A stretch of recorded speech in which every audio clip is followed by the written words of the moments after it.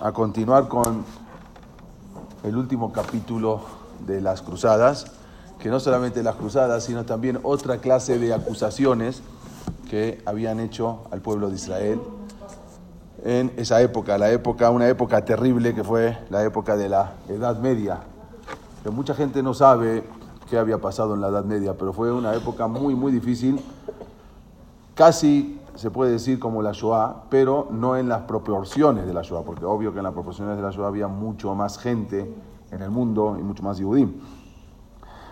Habíamos dicho que las cruzadas era con la finalidad de llegar a lo que era Jerusalén y sacarle el dominio a los musulmanes que tenían sobre los lugares cristianos, pero nunca pudieron, sino unos pocos años, así exactamente como le había dicho Rashi, como había vaticinado Rashi, nunca pudieron dominar más que unos pocos años, y después siguieron una tras otra, casi 9, entre 8 y 9 cruzadas, tratando de llegar a dominar Jerusalén y quedarse dueños de Jerusalén. Pero como ya lo dice el Zohar, lo vimos en 2 clases anteriores, el Zohar HaKadosh, como ya lo había dicho desde hace 1000 años atrás, que nunca iban a poder dominar, y por el Sehut del Brit Milá, los que iban a dominar sobre Israel iban a ser los musulmanes, los árabes.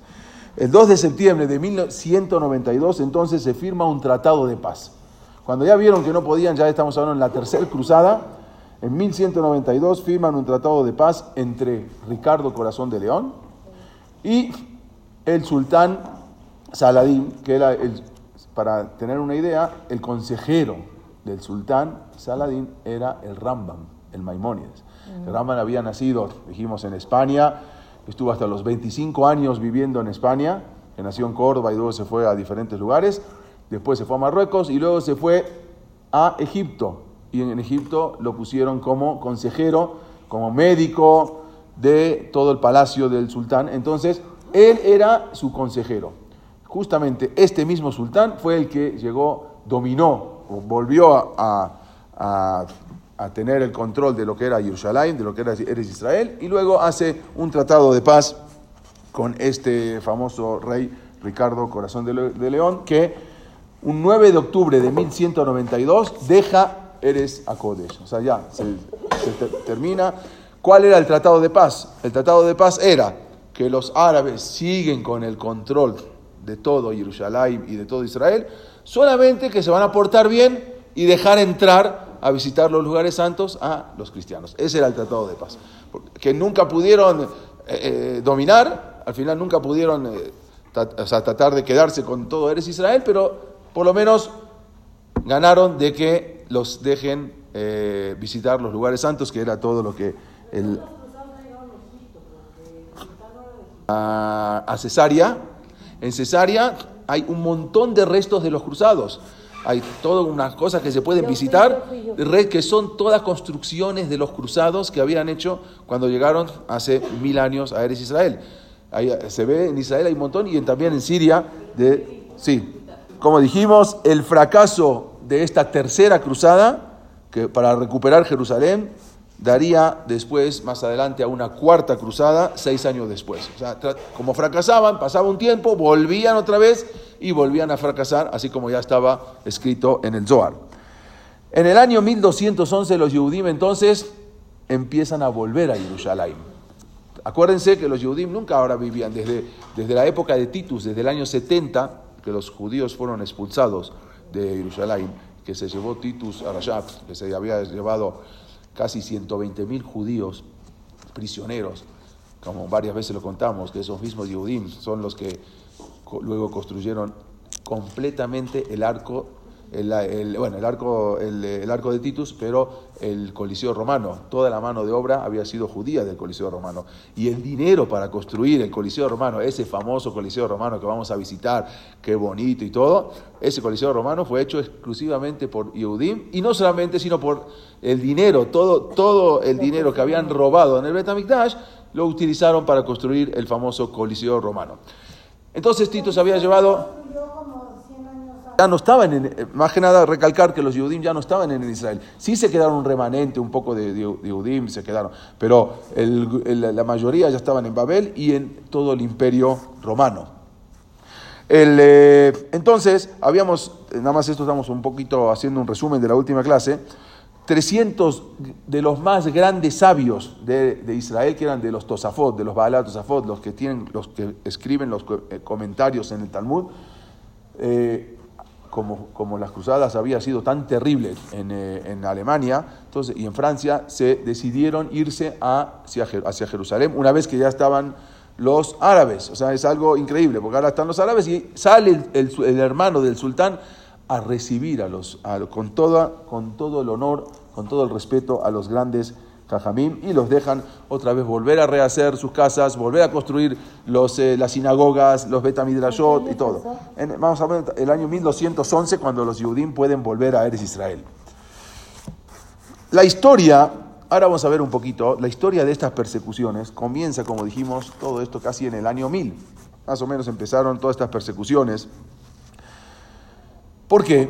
Vamos a entender un poco la ideología de qué pensaban los gentiles. En el primer milenio, los seres humanos se ponían muy nerviosos, porque había ciertas fechas, en especial los cristianos, que tenían un libro que se llamaba el libro de las revelaciones, que ahí predecía que al final del milenio, así dice, el Satán será liberado de la prisión y causará estragos al mundo. Entonces ellos esperaban que el primer milenio termina en el año 1000 y empezaban las cosas que vamos a decir ahora, lo que ellos pensaban. Aproximadamente llegó justo al fin del milenio, justo al año 1000. Entonces, esto es para entender por qué, aparte de todo, por qué la gente estaban esperando algo que llegue y no llegó. Llevó un resurgimiento religioso en el mundo cristiano. ¿Por qué? Lo cual es llamado, como los historiadores llamaban, la nueva piedad. ¿Qué quiere decir? Era enfocada especialmente en la historia de Yeshua. Quiere decir que ellos decían que en el año 1000 se acabó y ya va a venir. Entonces, como no vino, bueno, ahora tenemos que nosotros hacer algo, por eso empezaron lo que fue las cruzadas. Enfocarse en la vida de Yeshua significaba también enfocarse en su muerte. Y automáticamente, cuando uno se enfoca en su muerte, automáticamente lo que sale es, primero, los Yehudim.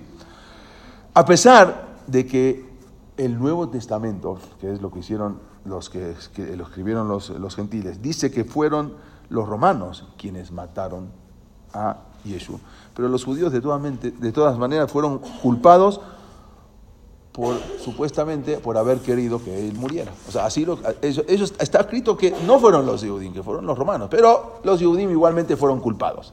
En esta época se popularizó mucho la idea de que los Yehudim fueron los que asesinaron. Ahí empezó, en el año 1000 empezó esta idea, que ya estaba de un poco de antes, pero ya empezó a resurgir más, de que fueron los Yehudim, que es una idea que ya estaba había surgido en el siglo IV, pero acá se popularizó más.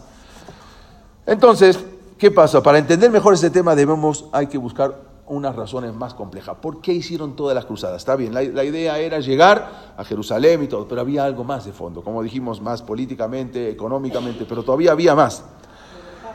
Muy bien, esa también lo dijimos. La existencia misma de los judíos irritaba mucho a los cristianos. ¿Por qué? La teología cristiana ellos aceptan la Biblia hebrea, 100%. Tienen el Viejo Testamento y luego tienen el Nuevo Testamento. Entonces, eso no discuten. Y tampoco discuten de que hay un pueblo especial, elegido por Dios. Ahí mismo dice el pueblo elegido. Eso tampoco está discutido. Y que recibieron la Torá para la santidad, para traer la santidad en el mundo. Sin embargo, ¿cuál es la teología cristiana? Ellos dicen que los judíos luego fallaron en su visión. O sea, sí, perfecto, ustedes habían sido el pueblo elegido, pero tuvieron un error. Por eso, como ustedes fallaron, Dios envió a un mensajero. ¿Sí? Ese mensajero es como dijimos, Yeshua. ¿Para qué? Por los judíos, porque se negaron a reconocerlo. Y por lo tanto, como ustedes fallaron, les manda a esta persona para que ustedes se encaminen. En consecuencia, ellos decían, por lo tanto, Dios los abandonó. Era todo el argumento, que Dios abandonó al pueblo judío y los reemplazó por un nuevo pueblo. Por eso es el Nuevo Testamento. porque ustedes son el Viejo Testamento, pero como ustedes se portaron mal y no reconocieron, ahora los abandonó y los reemplazó por un nuevo pueblo. Nosotros ahorita, dicen los goyim, somos el nuevo pueblo elegido, el nuevo pueblo judío elegido. Ustedes ya no son, ustedes se equivocaron.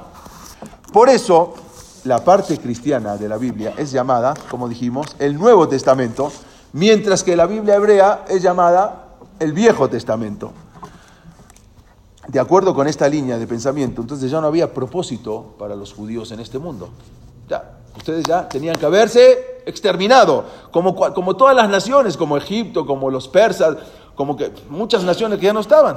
Ustedes también, supuestamente, decían, los judíos ya no tenían que haber estado más. Pero el problema es que ya habían pasado 1000 años desde que había fallecido Yeshua y los Yehudim seguían estando. Eso era lo que los irritaba tanto a los cristianos. Ustedes, supuestamente, según nuestra teología, ya no tendrían que existir y todavía siguen existiendo. Eso era lo que más le molestaba. Entonces ahora la teología cristiana tenía que ofrecer alguna respuesta a esta contradicción. A ver, ¿cómo puede ser? Si nosotros, según nuestra teología, ustedes ya no tienen que estar, pero están. Entonces tenemos que dar una respuesta. ¿Qué respuesta le damos? Dios había condenado a los judíos, según ellos, por lo tanto, a vagar por la tierra, un pueblo errante. Ustedes tendrían que ahora no tendrían que haber existido, pero Dios los dejó y tienen que vagar por toda la tierra como un pueblo errante, como un pueblo testigo. O sea, para que ustedes sean un pueblo testigo, que no reconocieron, que les pasa lo que pasa por no reconocer.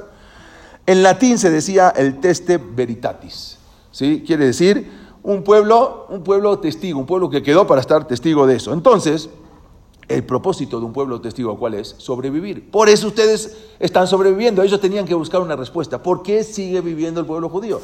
Porque ustedes, como testigos, tienen que sobrevivir. Sobrevivir a la historia para dar testimonio al final de los días. O sea, todo esto es la teología cristiana. Estamos entendiendo cómo pensaban.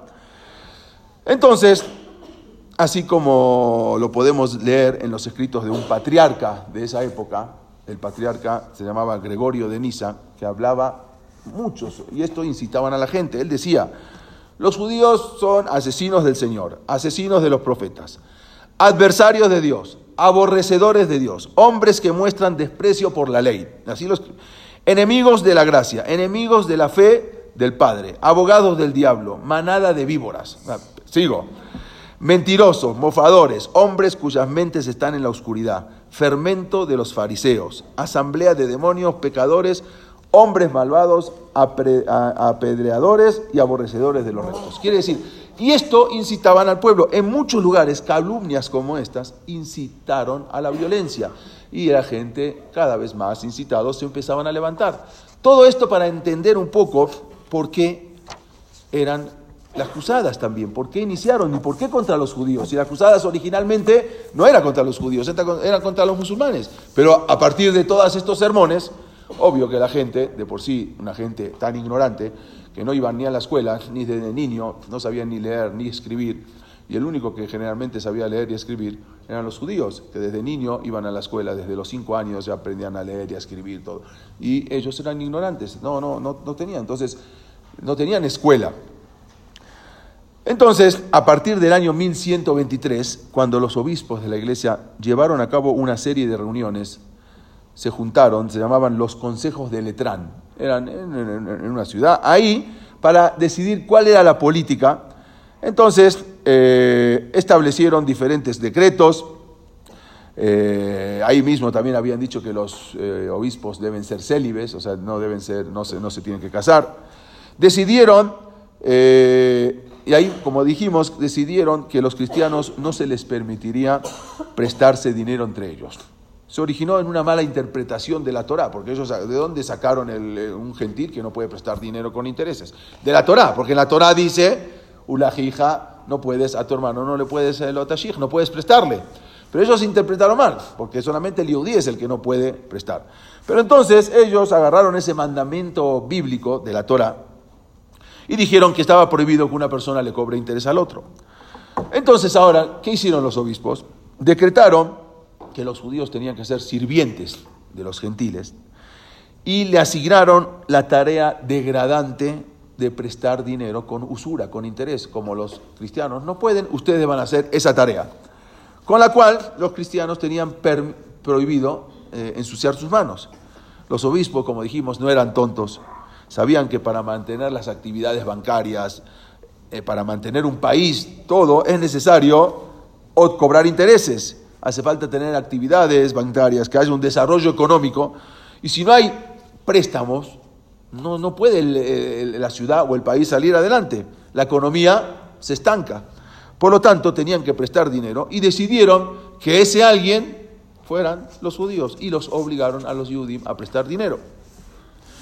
A continuación también se les prohibió vivir en diferentes lugares, en muchas ciudades, a menos que proveyeran una cantidad determinada de prestamistas. ¿Tú quieres vivir en esta ciudad? Bueno, ¿cuántos prestamistas puedes mandar porque nosotros no podemos prestar? Como dijimos, igual, el 60% se lo llevaban los obispos, o sea, el 40% del interés los judíos y el otro 40% era para los mismos obispos. Entonces, sin embargo, prestar dinero en verdad era un trabajo que a menudo generaba gran hostilidad. ¿Por qué? Después de todo, ¿a quién le gusta devolver préstamos? ¿Sí? ¿Y qué ocurría si el noble, bueno obispo local decidía no devolver el dinero? Era muy fácil. Acusaban al judío de haber hecho algo terrible, como haber matado, por ejemplo, a un bebé cristiano, y de esa forma podían renegar de los préstamos, confiscar todas las propiedades judías y luego incluso expulsarlo o matarlo. Era muy fácil. Pedía dinero. Cuando ya no podían pagar, se los acusaba al judío y ya con eso ya no pagaban el dinero. ¿Pero por qué la iglesia no lo defendía? La iglesia defendía. Esto se repitió una y otra vez. Había uno que se llamaba San Bernardo, era un predicador. Él era el predicador oficial de las cruzadas, que fue asignado por el mismo Papa. Él intentó detener las matanzas. ¿Por qué? ¿Pero por qué intentó? ¿Porque era bueno? No, él decía, los judíos deben preservarse hasta el retorno de Yeshua, para que sirvan como testigos de sus propios crímenes. O sea, ustedes, los judíos tienen que quedar, pero por un motivo. San Bernardo se llamaba, era muy, muy famoso. Bueno, la tercera cruzada empieza en 1189 y esto ahora afectó a los judíos de Inglaterra. Hasta ahora habíamos hablado que los afectados fueron los judíos de Francia y de Alemania. La tercera cruzada, esto ahora afecta a los judíos que vivían ya en Inglaterra. Los judíos de Inglaterra, los Yudim, habían llegado en el año 1066 con un conquistador, se llamaba Guillermo el Conquistador.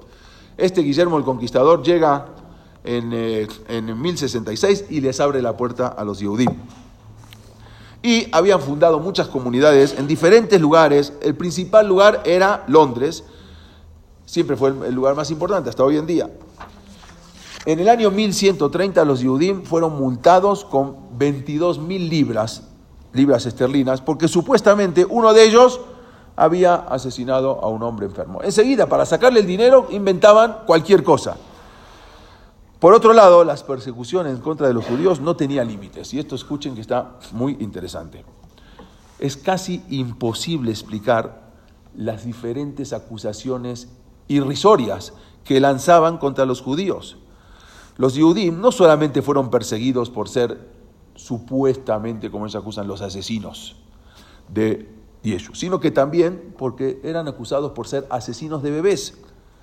Por ejemplo, la primera acusación de esta clase se da en un libelo de sangre, se llaman, que tuvo lugar en el año 1144 en una ciudad, y esto era nada más para que vean cómo eran los dibujos, que se pegaban afiches por todos lados para que la gente vea quiénes eran los asesinos y cómo iban matando a los niños y sacándole su sangre. En Norwich, en Inglaterra, los judíos fueron acusados de secuestrar a un bebé y de drenar su sangre. Había desaparecido en un bosque un niño de 12 años llamado Guillermo. Sí, lo vimos, pero vamos a verlo más enfocado.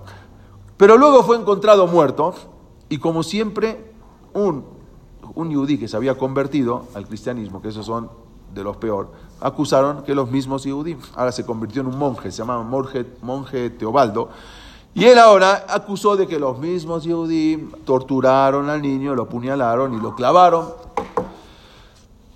Esto justamente había ocurrido muy cerca de Pesaj y se esparció que los judíos necesitaban esa sangre para la matzá.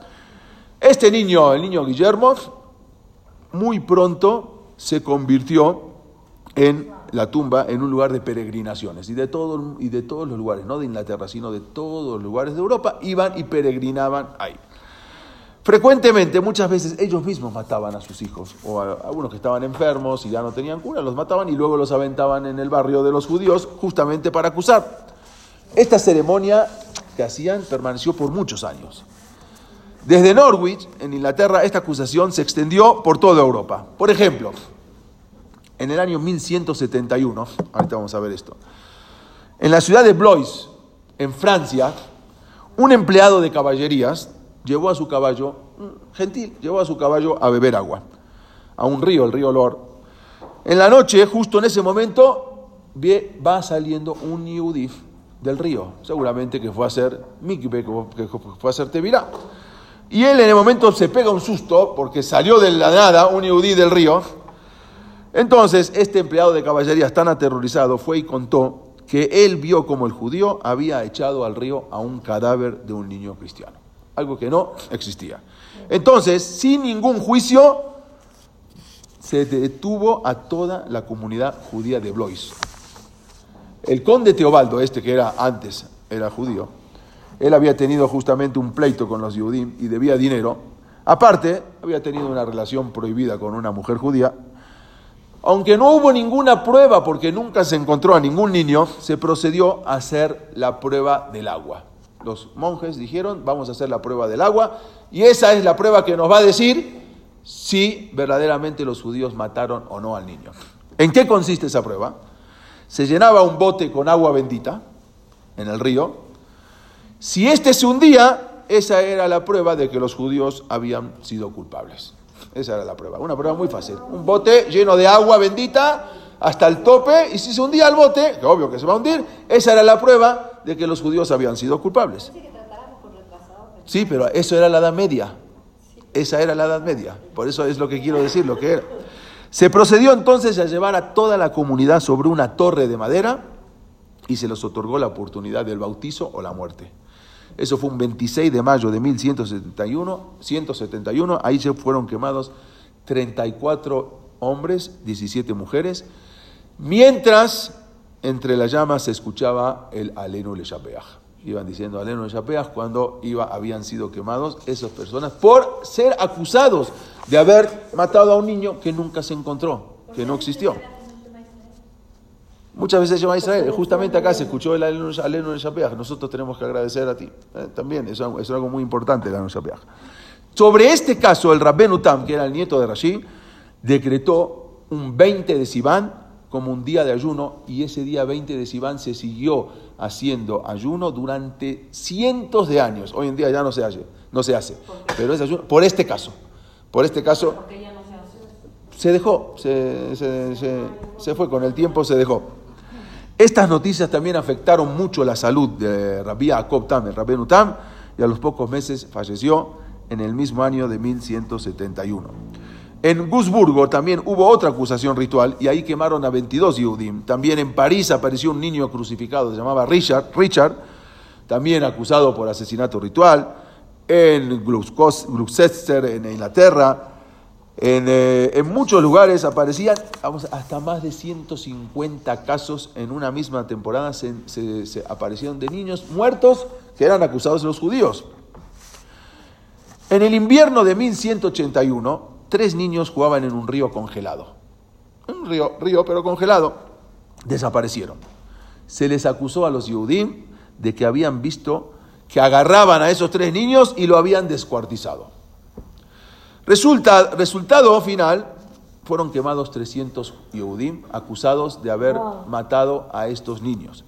Pero cuando pasa el invierno y el río Danubio se descongeló, aparecen los 3 cuerpos de los niños que estaban jugando arriba de un río. El río se abrió y se cayeron. Pero, ¿de qué valió si ya mataron a más de 300 Yehudim? En Viena también aparece un niño muerto. En muchos lugares van apareciendo, me voy a saltar porque si no voy a terminar de tantas acusaciones.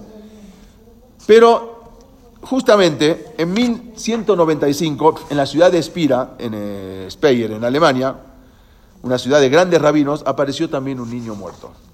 ¿De qué manera reaccionó la población? Justamente habían pasado unos días que había fallecido la hija del rabino principal de la ciudad. O sea, justo encontraron un niño muerto y pasaron unos días y justo también fallece la hija del rabino principal. La muchedumbre fueron y desenterraron a la hija del rabino y colgaron el cadáver en la plaza principal del mercado con una rata atada al cabello. Estamos hablando de una niña fallecida, muerta. ¿Pero por qué salió muerta esa niña? Sí. Falleció, justamente. Luego de esto se dirigieron a la casa del rabino y le prendieron fuego y lo mismo hicieron con el Bet Knesset. Algo tremendo, nada más para entender las acusaciones que ocurrían contra los judíos en la Edad Media. En 1235 en la ciudad de Fulda se incendió en una noche buena, un 24 de diciembre en la noche, se incendió la casa del molinero. El molinero era el que tenía el molino para hacer la harina. Resulta que sus 5 hijos se salieron carbonizados en ese incendio. ¿A quién se le acusó? A los judíos. Y aseguraron haberlos visto cómo se llevaban ahí en bolsas la sangre de los niños para borrar todo rastro, incendiaron la casa. 32 Yehudim fueron acusados, detenidos, torturados, hasta que confesaron lo que querían que confiesen. Ya, les dan tantas torturas que al final confesaron. Mientras esperaban el juicio, los cruzados los asesinaron, o sea, no esperaron el juicio, los asesinan a todos antes del juicio. El rey Federico II de Alemania, a raíz de esto, ordena una investigación minuciosa y a fondo, y resulta que después de la investigación todos los judíos salen inocentes. El rey Federico II mandó a hacer la investigación, todos salen inocentes, pero ¿de qué sirvió esto? ¿De qué sirvió si ya todos habían fallecido? En 1236 el emperador Federico II ratificó el resultado de estas investigaciones y ese documento se encuentra hasta hoy en día en el Archivo Imperial Municipal de la ciudad de Colonia, en Alemania. Cómo los judíos son perdonados, ¿sí?, de algo que no hicieron. Pero ¿de qué sirve ese documento que está hoy en la vitrina, en Colonia, en el museo principal, del archivo principal? ¿De qué sirve si todos los Yehudim esos habían acusados y habían sido muertos? Sí. El 1 de julio de 1255, en la ciudad de Lincoln, Inglaterra, aparece también un niño muerto de 8 años, llamado Hugo. Este también fue muy famoso. En un pozo cerca de la casa, apareció muerto en un pozo cerca de la casa de un yudí llamado Josefín. Acá lo pueden ver, que está como le hicieron toda una peregrinación ahí. Resulta que un sacerdote que se llamaba John de Lexington le aconsejó al judío que para salvar su vida tenía que decir que al niño lo habían torturado. Dice, ¿tú quieres salvar tu vida? Dile que lo torturaste. Y luego lo crucificaron. Y lo habían matado los judíos que habían venido de Lincoln para una boda judía. Tú con eso vas a salvar tu vida. Este ignorante yehudí justamente había dicho eso. Justamente a esa boda habían venido los judíos más prominentes del país en Inglaterra. Los restos mortales de este niño fueron enterrados en la catedral, que acá lo vemos, acá se ve cómo estaban enterrados en la catedral. Y luego a este yehudí, Josefín, lo condenaron a ser arrastrado por la cola de un caballo salvaje para luego ser ahorcado en la plaza pública. Lo que él le decían, di esto y te vas a salvar, al final fue todo en su contra. Por este suceso se detuvieron a 92 judíos en Lincoln, en Inglaterra, incluyendo a la gente que había llegado para esa boda. Se los trasladaron a Londres y ahí los ejecutaron. Estas historias también, justamente la historia esta de fue inmortalizada en una balada, hay como un canto muy conocido en Inglaterra y en Escocia, tanto que fue incluida en el cancionero de baladas inglesas y escocesas en el siglo XIX. O sea, este caso en el siglo XIX lo hicieron todo como unos cantos. Una parte, ahora lo vamos a decir. De acuerdo con la opinión cristiana, bueno, lo voy a decir, una parte de esto, toda esta mentira, vamos a decir, se cuenta en un libro, no sé si alguna vez lo escucharon, Cuentos de Canterbury. Los cuentos de Canterbury está todo contado, exactamente relatado, este asesinato ritual que supuestamente habían hecho los judíos. Los cuentos de Canterbury. ¿Dónde se consiguen? En todos lados, esto está traducido en todos los idiomas, es muy famoso. De Geoffrey de Chaucer, es muy famoso y ahí cuenta toda esta acusación y cómo supuestamente los judíos mataron a este niño Hugo. La cosa es lo siguiente, de acuerdo con la opinión cristiana, ¿por qué los judíos necesitaban esa sangre? ¿Por qué? También ya vimos la ideología cristiana para los cruzados, pero ¿por qué ahora los judíos necesitaban esa sangre? Hay muchas respuestas que daban. Las respuestas son las siguientes, y no se rían. Según la opinión cristiana, ¿por qué los judíos necesitaban de la sangre cristiana? El número uno era, los judíos sufrían de hemorroides, según los cristianos. Como castigo por haber matado a Yeshua, se creía que la cura era beber sangre. Por eso los judíos tenían que beber sangre. La segunda opinión era que se creía que todos los hombres judíos menstruaban, por lo que necesitaban una transfusión mensual de sangre. La tercera opinión, nada más vean lo irrisorio que era, al ser circuncidados los judíos, el proceso quirúrgico hacía que los judíos perdieran mucha sangre que necesitaban tomar de bebés cristianos. La cuarta opinión era que la sangre era el ingrediente principal para elaborar las matzot. Por lo tanto, antes de Pesaj, los judíos necesitaban gran cantidad de sangre. Y la quinta opinión es todas las respuestas anteriores. Yo les pregunto, ¿cuál de todas ustedes creen que es la respuesta correcta? Ninguna. No, pero de que lo que pensaban los cristianos. No, ninguna. O sea, ¿cuál es lo que verdaderamente de lo que pensaban los gentiles de los goyim? Bueno, la respuesta correcta es la 5. Todas. Todas eran acusaciones que les hacían a los judíos. Esta es una lección muy importante sobre el antisemitismo. Se puede decir cualquier cosa en contra de los judíos y la gente se lo creerá. Es así, hasta el día de hoy. Esta es una lección. Lo que digas de los judíos, la gente te lo va a creer. Es irónico que precisamente los judíos son el único pueblo en el mundo que tiene prohibido por la ley judía consumir cualquier tipo de sangre. No hay otra nación en el mundo que tenga prohibido consumir sangre. Y no solamente eso, la carne kasher, para que la carne sea kasher, tiene que ser lavada, salada cuidadosamente, para eliminar todo rastro de sangre. ¿Cómo puede ser que justamente el pueblo judío haya sido el pueblo que fue acusado de beber sangre? Si justamente es el único pueblo que no podemos beber sangre, ni siquiera la sangre de uno mismo. Cuando uno tiene sangre en la boca, si no salió, esa uno la puede absorber. Pero sangre que haya salido de la boca o en el dedo, está prohibido siquiera probar la sangre de uno mismo, que es más kasher que uno mismo. Con todo eso está prohibido. ¿Cómo puede ser que justamente el único pueblo en el mundo que se cuida de eso fue acusado? Todo lo que digas sobre los judíos, te lo van a creer. Y así hubo muchas acusaciones de asesinatos rituales. Como dijimos, en Londres también fueron detenidos 680 yudim en 1278, acusados de prestamista, para luego colgarlos en una torre en Londres. En Oxford también aparece otro niño muerto. Y esto lo dijimos la semana pasada, pero lo dijimos muy rápido. Los turistas hoy en día siguen visitando una plaza, la Plaza Greenwich, en Berna, Suiza. ¿Se acuerdan que lo dijimos? Y ven un monumento, una estatua que se llama el Kinderfressbrunnen. ¿Qué quiere decir? La fuente devoradora del niño. Esa dedicada a un niño llamado Rudolf de Berna, quien había nacido en 1290 y fue encontrado muerto el 17 de abril de 1294, a los 4 años. Esto dio un pogrom en el cual asesinaron en Berna a muchos judíos.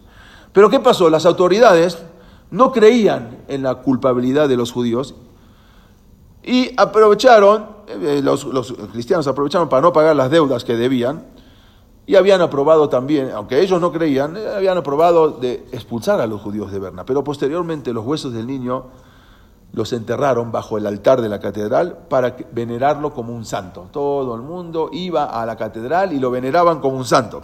Esto es algo de ahora, no estamos hablando algo de miles de años. Es algo que la gente va a Berna a visitar esta estatua, este monumento. Resulta... Nada más hablan de niños.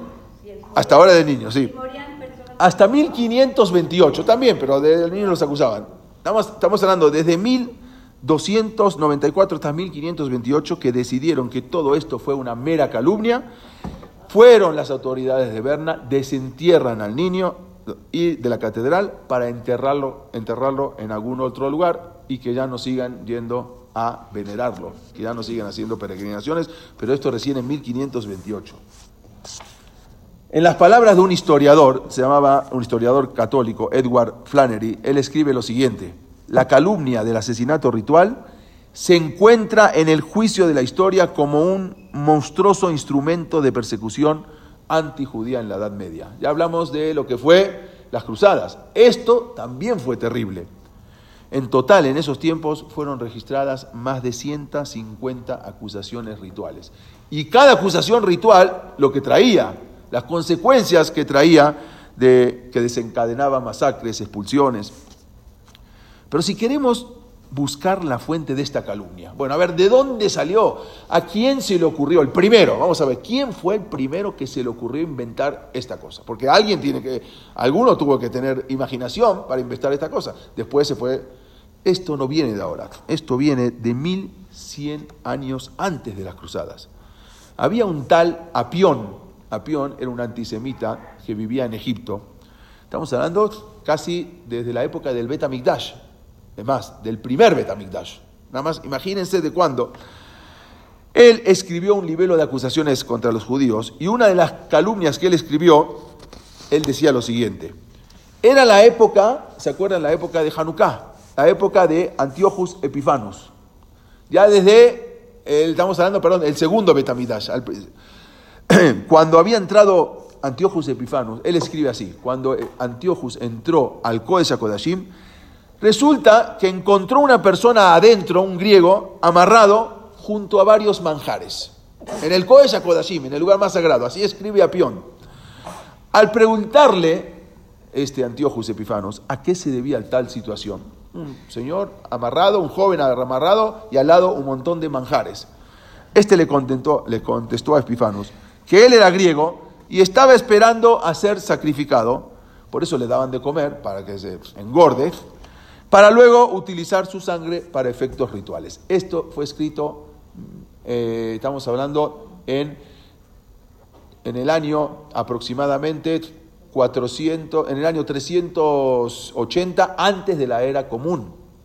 Y de ahí fue el que escribió Apión, luego se olvidó y luego otra vez se volvió a resurgir. Esta es la fuente original de donde salieron todas estas ridículas acusaciones. Pero como si esto fuera poco, ya acusaron a los judíos de las cruzadas, luego de los niños. Ahora también había otra acusación. No sé si alguna vez escucharon lo que es una hostia. Sí. Una hostia que le dan a los cristianos, sí, y se le da, es una, lo que se pueden ver acá, es un elemento que se usa en el evento cristiano y se le dan de comer como una cosa a los... Bueno, resulta que los judíos ahora fueron acusados en Alemania, en el siglo XIII, de secuestrar hostias de comunión de la iglesia. Según la opinión cristiana, ¿por qué los judíos hacían esto? Para torturarlas, a las hostias. Okay. Los documentos medievales contienen historias que describen cómo un judío, generalmente llamado Abraham, roba una hostia de la iglesia, le clava un cuchillo y la sangre comienza a chorrear. Luego la corta en pedacitos y se la envía a diferentes judíos para que también la torturen. Imagínense todas estas cosas en la época medieval. Estas historias, en verdad, serían muy divertidas si no fuese porque miles de judíos murieron asesinados a causa de ellas. Por ejemplo, toda la comunidad judía de Berlitz, no la Academia Berlitz, se llama igual Berlitz en Alemania, fue quemada viva por la acusación de torturar una hostia. O sea, que los judíos torturen una hostia. Durante ese periodo histórico, los judíos fueron físicamente marginados, golpeados, quemados, violados. Era algo terrible. Los judíos eran, por otro lado, como dijimos, eran una buena fuente de ingresos para la corona, porque eran cargados en Alemania también con impuestos especiales. A los judíos, como tenían el dinero, les cargaban impuestos especiales. En Alemania había, en esa época, les impusieron a los judíos 38 impuestos. 38 impuestos. Nos quejamos a veces de los impuestos en México, pero 38 impuestos. Nada más presten atención. Había un impuesto para los judíos. Un impuesto por nacer. Tenían que pagar. Un impuesto por morir. Uno por usar kipá. Uno por casarse. Otro impuesto por circuncidado. Otro por comprar velas para Shabbat. Uno por ser eximido del ejército alemán, que de todas maneras no podían servir los judíos en el ejército alemán.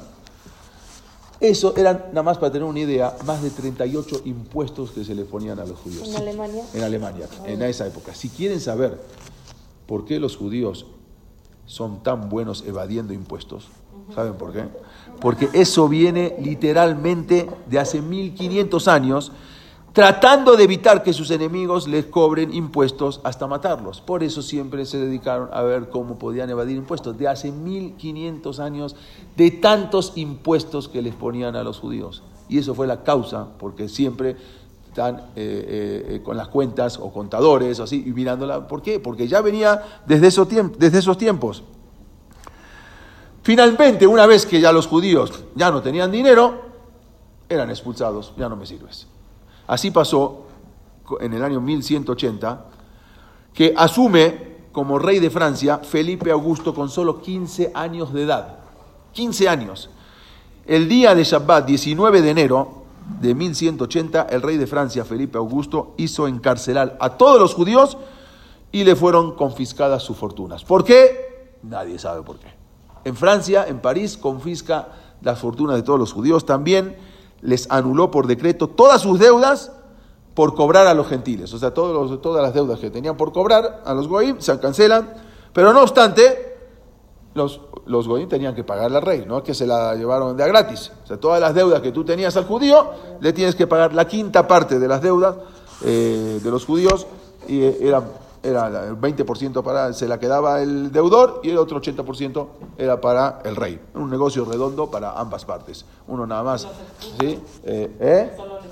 Después, en 1182, tenía 17 años, en una de las principales decisiones que tomó el rey de Francia, Felipe Augusto, después que ya no tenía más de dónde exprimir a los judíos, los expulsa de Francia y dona la sinagoga y las casas de los judíos a las iglesias. Se calcula que esa expulsión afectó a 100.000 judíos. Nada más vean lo que era, que tuvieron que vagar ahora por diferentes lugares. Pero ¿qué pasó? El atractivo de la ganancia, de la futura ganancia del impuesto judío, ahora le hizo replantear su política. Y dijo, no, pues esto no va a seguir, no tengo, ahora se gastó lo que robó. Ya no. Entonces vuelve ahora en 1198, estamos hablando en unos años después, invita a que los judíos vuelvan a instalarse en Francia. ¿Por qué se instalan de nuevo en Francia? Si ya los echaste, los corriste, porque no tenían dónde ir. No había lugar. ¿A dónde van a ir? Entonces volvían aún siendo echados. El Papa le recriminó a este rey Felipe Augusto por haber aceptado nuevamente a los judíos. De por sí, uno era peor que el otro. Felipe Augusto, este es el rey de Francia. ¿Quién? Sí, fueron, pero no importa, pero no tenían, pero vuelven otra vez. Entonces él necesita de ese dinero. Eso mismo luego, vamos a ver más adelante, ocurrió en Inglaterra, en donde una gran carga impositiva se puso a la población judía, que tenía aproximadamente 5.000 personas, y todo eso, de esas 5.000 personas, Yehudim proveían el 20% del ingreso de la corona. Nada más 5.000 personas contra miles que había. Y ahí fue que en el año 1290, nada más lo voy a decir porque más adelante vamos a hablar más extendido de esto, el día 9 de Av, un día Tisha B'Av del año 1290, como sabemos, ese mismo día fue la primera destrucción del Bet HaMikdash, la segunda destrucción del Bet HaMikdash. Más adelante fue la Inquisición cuando fue la expulsión de los judíos de España. Pero exactamente esto ténganlo en cuenta, el Tisha B'Av del año 1290, que fue, todos los judíos se los despojó de la riqueza y se los expulsa de Inglaterra después, y no se les permite volver a Inglaterra hasta 4 siglos después. O sea, desde 1290 hasta 1666 recién pueden volver los judíos a Inglaterra. Casi 400 años fueron expulsados. ¿Quién los expulsó? El rey Eduardo I. Este rey declaró que todas las deudas que tenían con los judíos eran canceladas y que el capital original, sin el interés, se debía pagar directamente a él, como declara el edicto de expulsión. Este es el edicto de expulsión de Inglaterra, que todavía se encuentra en los archivos. Nosotros, en respuesta a sus crímenes y por el honor del crucificado, los hemos desterrado de nuestras tierras por traidores. Nosotros, por medio de la presente, declaramos completamente nulas e inválidas todas las penalidades, usuras y cualquier otra deuda que pudiese ser reclamada a favor de la judería, cuyo monto deberá ser pagado a cambio a nosotros en el momento que ustedes decidan que es conveniente. O sea, ya ustedes son expulsados, tienen que pagar. Estas son todas las épocas del mundo. Ok, en otros países no tardaron en seguir este ejemplo, pero primero habría otro giro. Nada más para que vean, nosotros a veces pensamos que las expulsiones de los judíos fueron la más famosa, la de España en 1492. Estas son algunas de las expulsiones de los judíos en diferentes lugares. En Francia, 4 veces expulsaron a los judíos. 1182, 1306, 1321, 1394. En Austria, 1421. Hungría, 2 veces. Lituania, Cerdeña. En España, famosa en 1492. Portugal, 1306, otra. Después va a haber otra. Los vuelven y los vuelven en 1198, después 2 veces. En España, 4 veces. Ahí di 4 veces. Inglaterra 1290, en Gales, en Crimea, en los estados pontificios en Roma, en Italia, pero no justamente Italia, sino donde dominaban los... estas son las fechas de las expulsiones. 3 de septiembre de 1189, cuando había sido, voy un poquito antes, la coronación de Ricardo Corazón de León. Había sido coronado como rey, justamente en una abadía que todavía existe, se llama la abadía de Westminster, ¿sí? Acá la pueden ver. Aquí fue coronado, esto existe todavía, ahí se casan los reyes, acá de hecho ahí se casan los reyes. Aquí fue coronado Ricardo Corazón de León, en Londres, en la abadía de Westminster, en Inglaterra, en Londres. También había Yehudim que habían venido, mucha gente de diferentes lugares vinieron a la coronación de Ricardo Corazón de León. Muchos Yehudim también vinieron en representación de la comunidad judía, pero resulta que los soldados les pegaron y los corrieron de ahí. Pronto corrió la voz de que el nuevo rey los había corrido de ahí, pero él no había hecho absolutamente nada. Se salió la voz, corrió la voz, alguien mandó a correr la voz de que el rey los había corrido a los judíos. Y se produjo un gran tumulto, justamente acá, en las afueras, donde estaban todos los judíos, que esto degeneró en una persecución y muchos judíos fueron asesinados. Desde allí se extendió el pogrom hacia muchos pueblos donde vivían los judíos, sus casas fueron quemadas, incendiadas, y muchos jefes de las comunidades fueron asesinados. Cuando más adelante se enteró Ricardo Corazón de León de lo que había pasado, él no quería eso, les ordenó que detuvieran a todos los revoltosos, a todos los provocadores, pero no se encontró absolutamente a nadie. Luego más adelante, cuando Ricardo Corazón de León lo ungieron como rey, lo pusieron como rey, y a los 2 años se fue a las cruzadas. Cuando se va del país para juntarse luego a las cruzadas, se queda su hermano como amo y señor de Inglaterra. Su hermano se llamaba Juan Sin Tierra, o Juan de Inglaterra, o Juan Sin Tierra. Él se quedó se fue Ricardo Corazón de León y él se quedó. Se fue del país. Él se quedó en su lugar y ¿qué pasó ahora? Decidió sacarle el último dinero que le quedaba a los judíos, de por sí que ya tenían impuestos todo, y que dijo, los voy a exprimir. Puso a todos los judíos de Inglaterra que tenían que entregar hasta el último centavo, y los que se negaban les iban a arrancar diente por diente hasta que entreguen todo lo que tenían. Y así pasó. Este malvado, Juan sin tierra, que alguna vez quizás lo estudiaron en la historia, en la ciudad de York, es una ciudad que hasta ahora se conservan casas de Yehudim. Esta ciudad la pueden ver acá, en la ciudad de York. Es una ciudad que todavía conserva toda la época medieval. Ahí se atrincheraron en un castillo los Yehudim, porque los estaban persiguiendo, y se atrincheran en un castillo conocido hasta hoy en día como la Torre Clifford. La Torre de Clifford, que la pueden ver acá. Aquí, en Inglaterra, esta es una foto de ahora, una imagen de ahora, se atrincheran los Yehudim perseguidos por los cristianos, quienes valientemente resistieron la embestida de la muchedumbre, toda la muchedumbre rodeando todo este castillo, que se puede ver acá, y los Yehudim adentro. Pero justamente el Shabbat anterior a Pesach, que era el Shabbat Agadol, los judíos entendieron que ya no había esperanza de salvarse, y siguieron el consejo de su líder espiritual, que era uno de los Tosafot, que vivía en Inglaterra, uno de los Baalea Tosafot, se llamaba Rabbi Yom Tov de Joini, y otro de los Baalea Tosafot, Rabbi Jacob de Orleans, que figuran en los comentarios de la Gemara, del Talmud, y dijeron, tenemos la muerte ante nosotros, solo falta ver de qué manera debemos abandonar la vida con mayor dignidad. Y fue un Shabbat, 17 de mayo de 1190, todos se asesinaron.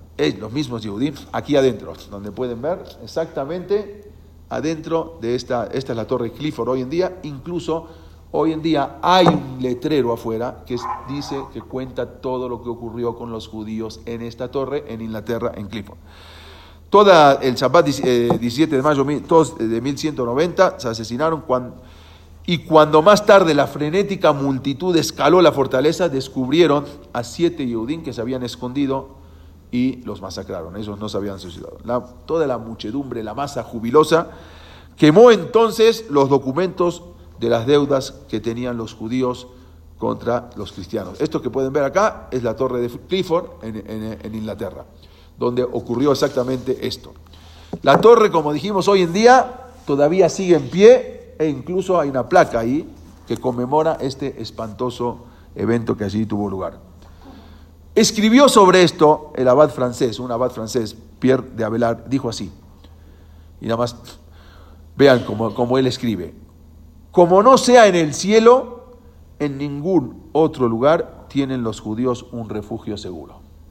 Nada más vean, cómo escribe. El único refugio seguro es en el cielo. Abelard, este monje, que con piedad describió el amargo destino de los judíos, permaneció solo en esta postura. Él estaba contra todos. Y ahí empieza la cuarta cruzada. Es muy difícil, pero es la historia de Am Israel. Lo tenemos que saber. Yo podía saltear todo esto y digo, bueno, no lo digo y digo cosas más bonitas, ¿sí? Pero es la realidad. Luego empieza la cuarta cruzada en el año 1201. Por un papa, iniciada por un papa, se llamaba Inocencio III, que de Inocencio no tenía absolutamente nada, llama a los ejércitos a unirse a una nueva cruzada. Y ahí empieza la cuarta cruzada, que no tuvo éxito. Luego viene la quinta cruzada. Esta cuarta cruzada es importante. ¿Por qué? Porque resulta que ellos mandan a niños, juntan miles y miles de niños para esta cuarta cruzada, que se llamó la Cruzada de los Niños en el año 1212, y empiezan, ¿para qué? Porque dicen, los niños no tienen pecados, entonces vamos a ir con los niños a Jerusalén y vamos a ganar lo que hasta ahora 4 cruzadas no pudimos dominar. Ahora vamos a llegar a Jerusalén y vamos a ir con niños. Y empezaban a juntar y niños cada vez más. No sé si alguna vez ustedes leyeron, niños de 8 años, de 9 años, alguna vez ustedes, esa se llama la Cruzada de los Niños, ¿alguna vez ustedes leyeron o escucharon un cuento que se llama El flautista de Amelín? Bueno, El flautista de Amelín, inspirada en la cruzada de los niños, que iba tocando la flauta y todos los niños iban siguiendo atrás, directamente hacia Eretz Israel. Pero estos niños no llegaron ni uno, se murieron todos en el camino. Caminar años desde desde Alemania o desde Inglaterra hacia Eretz Israel. Esa es la famosa cruzada de los niños, fue la cuarta cruzada, se llamaba la cruzada que iban los niños sagrados, los niños que no tenían pecados. Con estos niños vamos a ganar las cruzadas, si hasta ahora no pudimos dominar, ahora con esto vamos a ganar. Y tampoco fue, también como todas las demás, fue un tremendo fracaso. Y así hubo la tercera cruzada, la quinta cruzada, la séptima cruzada. También fue organizada en 1248 por el Papa Inocencio IV. Fue otro fracaso rotundo, ya que fueron masacrados 30.000 cristianos de los 35.000 que se embarcaron. Prácticamente todos. La octava cruzada fue organizada por el rey Luis IX de Francia, la cual prácticamente toda una peste o plaga acabó con toda esta enfermedad. Hubo una novena cruzada y al final las cruzadas duraron 208 años. 208 años que Am Israel se tuvo. Las últimas no fueron contra el pueblo de Israel, pero fue algo tremendo que tuvo que soportar el pueblo judío. Nada más para decirles algo que pasó en esta época que no tiene nada que ver con las cruzadas, pero es bueno saberlo. Ustedes saben que en la Torá está escrito sin puntos. La Torá está escrito sin, incluso no hay capítulos. No hay capítulos. Nosotros abrimos hoy el Humash y tenemos capítulo Jafhe, capítulo 21, Pasuk tanto. Hoy en día podemos abrir, ¿en qué capítulo está tal cosa? Lo buscamos. Pero en la Torá no había. ¿Quién fue el que puso los capítulos? Fue un goy. Nosotros hoy en día abrimos y vemos, a ver, ¿qué Perek? Estamos en el Perek tanto. Pero esos Perek no lo hizo un Yehudi. Esos Perakim está dividido y lo hizo un goy. Nosotros nos guiamos para saber dónde estamos, pero eso no lo hizo, y esto no mucha gente lo sabe. En el año 1000, está aceptado, no en la Torá, porque en la Torá no se puede escribir con puntos, pero si tú quieres ver en qué capítulo estás del Tanaj, abres el Tanaj y ves. En el año 1215, el que dividió el Tanaj en capítulos fue el clérigo, era un monje. Se llamaba el clérigo inglés Stephen Lacton, quien después el Papa Inocencio III lo nombró como arzobispo de Canterbury. Un arzobispo fue el que dividió el Humash, el Tanaj, que nosotros tenemos hoy en día, el Bereshit, Perek Aleph, Perek Bet. ¿Quién puso los Perakim? Justamente un arzobispo, no fue un Yehudí.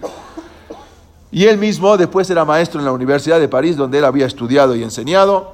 Él introdujo la división de los Perakim en el Tanaj, tal como hoy lo conocemos. No, dijimos 268 años. Con esto ya vamos a acabar. ¿Qué otro pueblo en la historia de la civilización ha tenido su sangre derramada tanto como el nuestro y haya vivido para contarlo? Ninguno. Ningún otro pueblo durante tantas generaciones ha tenido tanta sangre derramada y haya sobrevivido para contarlo. Ningún otro pueblo ha estado siquiera tan cerca. Cualquiera que piense objetivamente acerca de esto tiene que darse cuenta de algo, de que hay solo una explicación para nuestra supervivencia. La explicación es la providencia divina, Akadosh Baruj Hu. No existe un pueblo que después de tantos sacrificios y tantas persecuciones haya seguido Kayam. El pueblo judío es, como dijimos, esa es la providencia divina de Akadosh Baruj Hu. Akadosh Baruj Hu nos está cuidando a pesar de todas las persecuciones. Pero entonces uno se puede preguntar, bueno, si Dios nos está cuidando, entonces, ¿cómo es que todos estos horribles eventos pudieron siquiera ocurrir? No es una pregunta que vamos a contestar ahora, pero a través de todas las persecuciones aún sobrevivimos.